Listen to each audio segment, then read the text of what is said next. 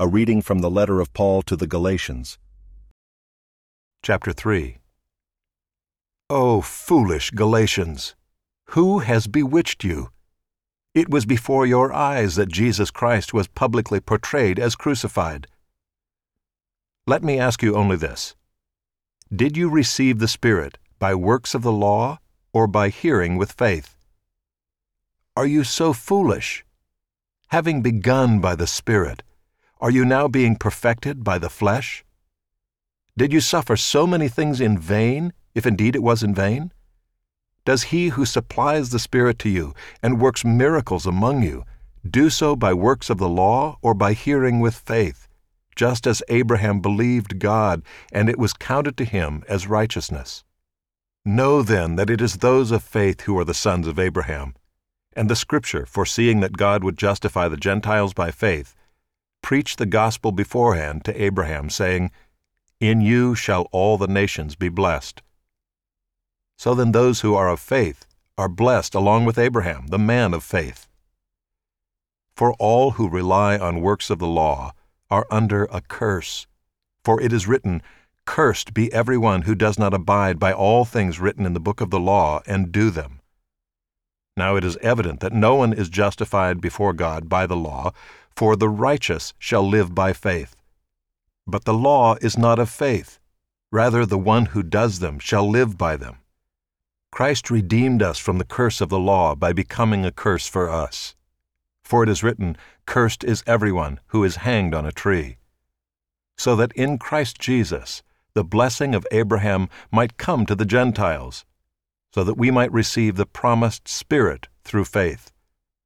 To give a human example, brothers, even with a man-made covenant, no one annuls it or adds to it once it has been ratified. Now the promises were made to Abraham and to his offspring. It does not say, "and to offsprings," referring to many, but referring to one, "and to your offspring, who is Christ." This is what I mean. The law, which came 430 years afterward, does not annul a covenant previously ratified by God so as to make the promise void. For if the inheritance comes by the law, it no longer comes by promise. But God gave it to Abraham by a promise. Why then the law? It was added because of transgressions, until the offspring should come to whom the promise had been made, and it was put in place through angels by an intermediary. Now an intermediary implies more than one, but God is one. Is the law then contrary to the promises of God? Certainly not. For if a law had been given that could give life, then righteousness would indeed be by the law. But the Scripture imprisoned everything under sin, so that the promise by faith in Jesus Christ might be given to those who believe. Now before faith came, we were held captive under the law, imprisoned until the coming faith would be revealed. So then the law was our guardian until Christ came, in order that we might be justified by faith. But now that faith has come, we are no longer under a guardian, for in Christ Jesus you are all sons of God through faith. For as many of you as were baptized into Christ have put on Christ. There is neither Jew nor Greek. There is neither slave nor free. There is no male and female, for you are all one in Christ Jesus. And if you are Christ's, then you are Abraham's offspring, heirs according to promise.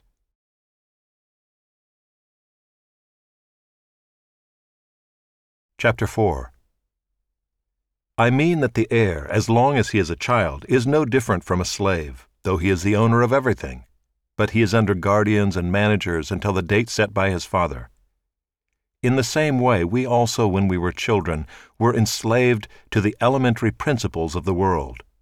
But when the fullness of time had come, God sent forth His Son, born of woman, born under the law, to redeem those who were under the law, so that we might receive adoption as sons. And because you are sons, God has sent the Spirit of His Son into our hearts, crying, "Abba, Father." So you are no longer a slave, but a son, and if a son, then an heir through God. Formerly, when you did not know God, you were enslaved to those that by nature are not God's. But now that you have come to know God, or rather to be known by God, how can you turn back again to the weak and worthless elementary principles of the world, whose slaves you want to be once more? You observe days and months and seasons and years. I am afraid I may have labored over you in vain. Brothers, I entreat you, become as I am, for I also have become as you are. You did me no wrong. You know it was because of a bodily ailment that I preached the gospel to you at first, and though my condition was a trial to you, you did not scorn or despise me, but received me as an angel of God, as Christ Jesus. What then has become of your blessedness? For I testify to you that, if possible, you would have gouged out your eyes and given them to me. Have I then become your enemy by telling you the truth? They make much of you, but for no good purpose. They want to shut you out, that you may make much of them. It is always good to be made much of for a good purpose, and not only when I am present with you, my little children, for whom I am again in the anguish of childbirth until Christ is formed in you. I wish I could be present with you now and change my tone, for I am perplexed about you. Tell me, you who desire to be under the law, do you not listen to the law? For it is written that Abraham had 2 sons, one by a slave woman and one by a free woman. But the son of the slave was born according to the flesh, while the son of the free woman was born through promise. Now this may be interpreted allegorically. These women are 2 covenants. One is from Mount Sinai, bearing children for slavery. She is Hagar. Now Hagar is Mount Sinai in Arabia. She corresponds to the present Jerusalem, for she is in slavery with her children. But the Jerusalem above is free, and she is our mother. For it is written, Rejoice, O barren one who does not bear. Break forth and cry aloud, you who are not in labor. For the children of the desolate one will be more than those of the one who has a husband. Now you, brothers, like Isaac, are children of promise. But just as at that time he who was born according to the flesh persecuted him who was born according to the Spirit, so also it is now. But what does the Scripture say? Cast out the slave woman and her son, for the son of the slave woman shall not inherit with the son of the free woman. So, brothers, we are not children of the slave, but of the free woman.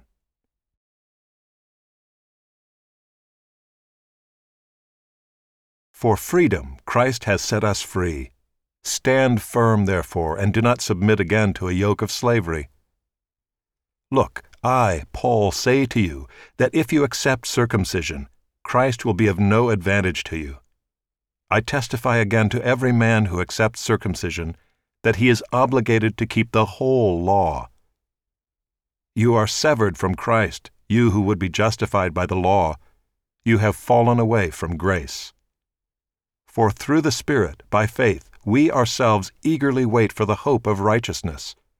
For in Christ Jesus, neither circumcision nor uncircumcision counts for anything, but only faith, working through love. You were running well. Who hindered you from obeying the truth? This persuasion is not from him who calls you.